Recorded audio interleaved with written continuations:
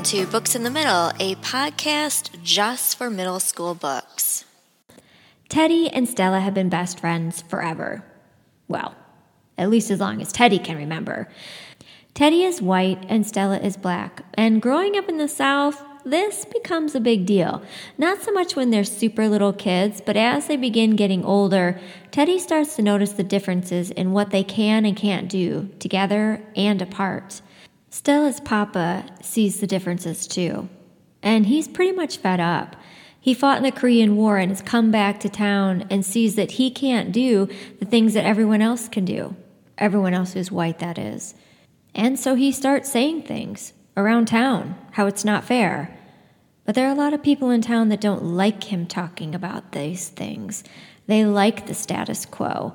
They want things to stay the way they are. Teddy learns that there's been a cross burned at a little local swimming hole where a lot of black and white kids go swimming.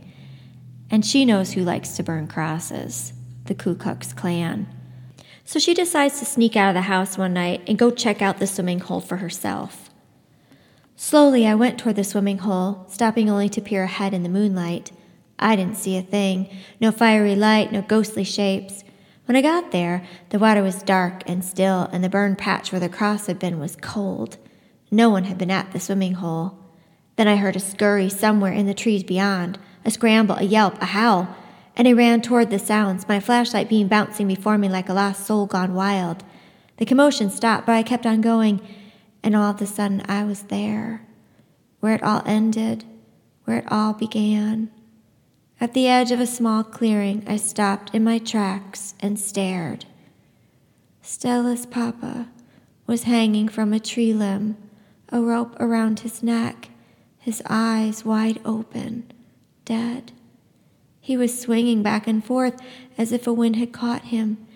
And there stood my daddy, my very own daddy, clothed in a bedsheet near a bunch of other men, watching him swing. Imagine what it would be like to know that your father is at least partially responsible for the murder of your best friend's dad.